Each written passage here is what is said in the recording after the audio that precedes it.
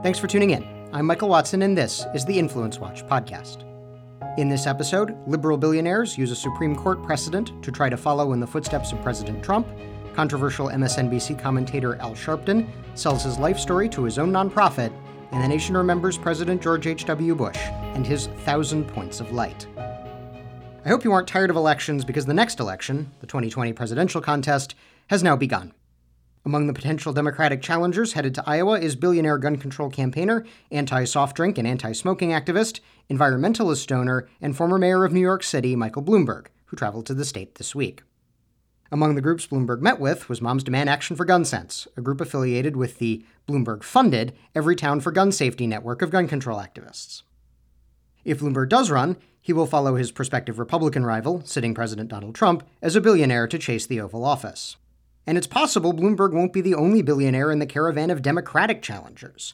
Environmentalist donor Tom Steyer has created a political operation through his next-gen climate groups, which include an openly political 527 committee, an issue advocacy group which can make unlimited expenditures, and a tax-deductible 501c3 arm, which observers suspect could form the skeleton of a presidential campaign of his own.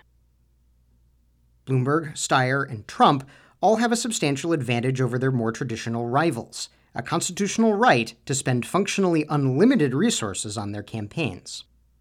Thanks to a 1976 Supreme Court case titled Buckley v. Valeo, in which then U.S. Senator James Buckley, brother of conservative intellectual William F. Buckley, and a number of others, including left-wing presidential candidate Eugene McCarthy, the New York State branch of the ACLU, and the Libertarian Party, sued to overturn the 1971 Federal Election Campaign Act, which placed restrictions on campaign contributions and expenditures.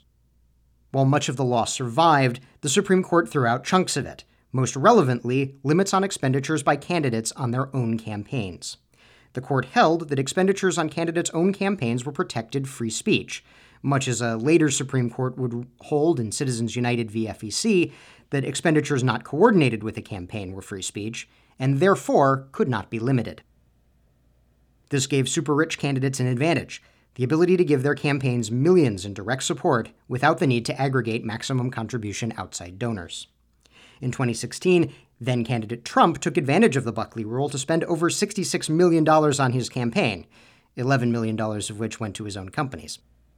Trump, Steyer, and Bloomberg are hardly alone in trying to exploit the Buckley rule to build their own political operations in support of their own political careers. Governor and Senator-elect Rick Scott of Florida has liberally supported his own election campaigns, spending $73 million in his first effort to be elected governor of Florida in 2010. In the process, he built a political machine credited with keeping Republicans in control of the state in 2018, despite a Democratic wave election. Outgoing Governor Bruce Rauner of Illinois spent over $71.5 million on his 2018 re-election campaign. The man who defeated him, Jay Pritzker, spent $161.5 million on his successful effort to oust the Republican Rauner. Our second story, New York City street activist turned MSNBC commentator Al Sharpton courted more controversy when it emerged that his activist organization, the National Action Network, paid him $531,000 for the rights to Sharpton's life story. National Action Network is organized as a tax-exempt 501c3 nonprofit organization. The organization also pays Sharpton over $200,000 annually in salary and other compensation for Sharpton leading the organization. The IRS has rules restricting excess benefits transactions with nonprofit organizations and their officers, though it's unclear if National Action Network violated them. They probably didn't. It is legal, for instance, to hire a contractor employing the spouse of a senior nonprofit official, which recent filings suggest the National Rifle Association did. Regarding Sharpton, a Fordham law professor contacted by the New York Post said, quote, "When I see this kind of thing, it just makes me roll my eyes, because there's so much potential for funny business." Over the years, Sharpton has faced criticism for extremist statements and apparent endorsement of violent actions. In 2000, a man who is now his fellow MSNBC contributor but was then a Republican congressman from Florida, Joe Scarborough, filed a congressional resolution condemning Sharpton for anti-Semitic comments and for contributing to the incitement of an anti-Jewish riot by, quote, fierce demagoguery, among other things. Today, Scarborough has Sharpton on his show to talk about how to counter racism and anti-Semitism, because lol, nothing matters. Finally, we close remembering the legacy of the 41st President of the United States, George Herbert Walker Bush, who died this week. In his acceptance speech at the 1988 Republican National Convention, Bush spoke of 1,000 points of light radiating out from the individual through the family into local communities through civic organizations. Of course, in the 30 years since Bush accepted the nomination, it's reasonable to conclude that those points of light have dimmed. As has been well documented by scholars, including the liberal Robert Putnam in his book Bowling Alone, to libertarian scholar Charles Murray in his book Coming Apart, local associational life in America has diminished. And that decline in local association, along with declines in church attendance, may be a contributing factor to social and political developments as apparently distinct as the rise of democratic socialism on the left and the election of Donald Trump from the right.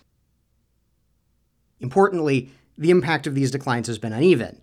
Murray wrote of Belmont, a wealthy enclave that kept most of the associational life, and Fishtown, a downscale working-class neighborhood that lost it.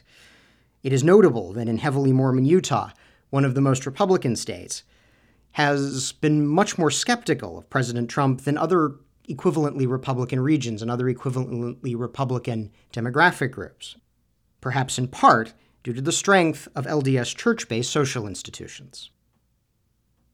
As Washington Examiner commentator Tim Carney reflected, quote, "If commentators want to tell a story of the fall from Bush's time to our current time, they should tell the story of secularization, of centralization, and of the collapse of local community among the working class. These forces created a large voting bloc that turned first to Barack Obama and then to Donald Trump, seeking a powerful agent of change in Washington, the sense of agency and the access to the good life that was absent in crumbled communities." That's our show for this week. If you're listening to this on YouTube, we encourage you to subscribe on iTunes or Stitcher, and if you have subscribed, thank you, and please leave us a 5-star rating. We'll see you next week.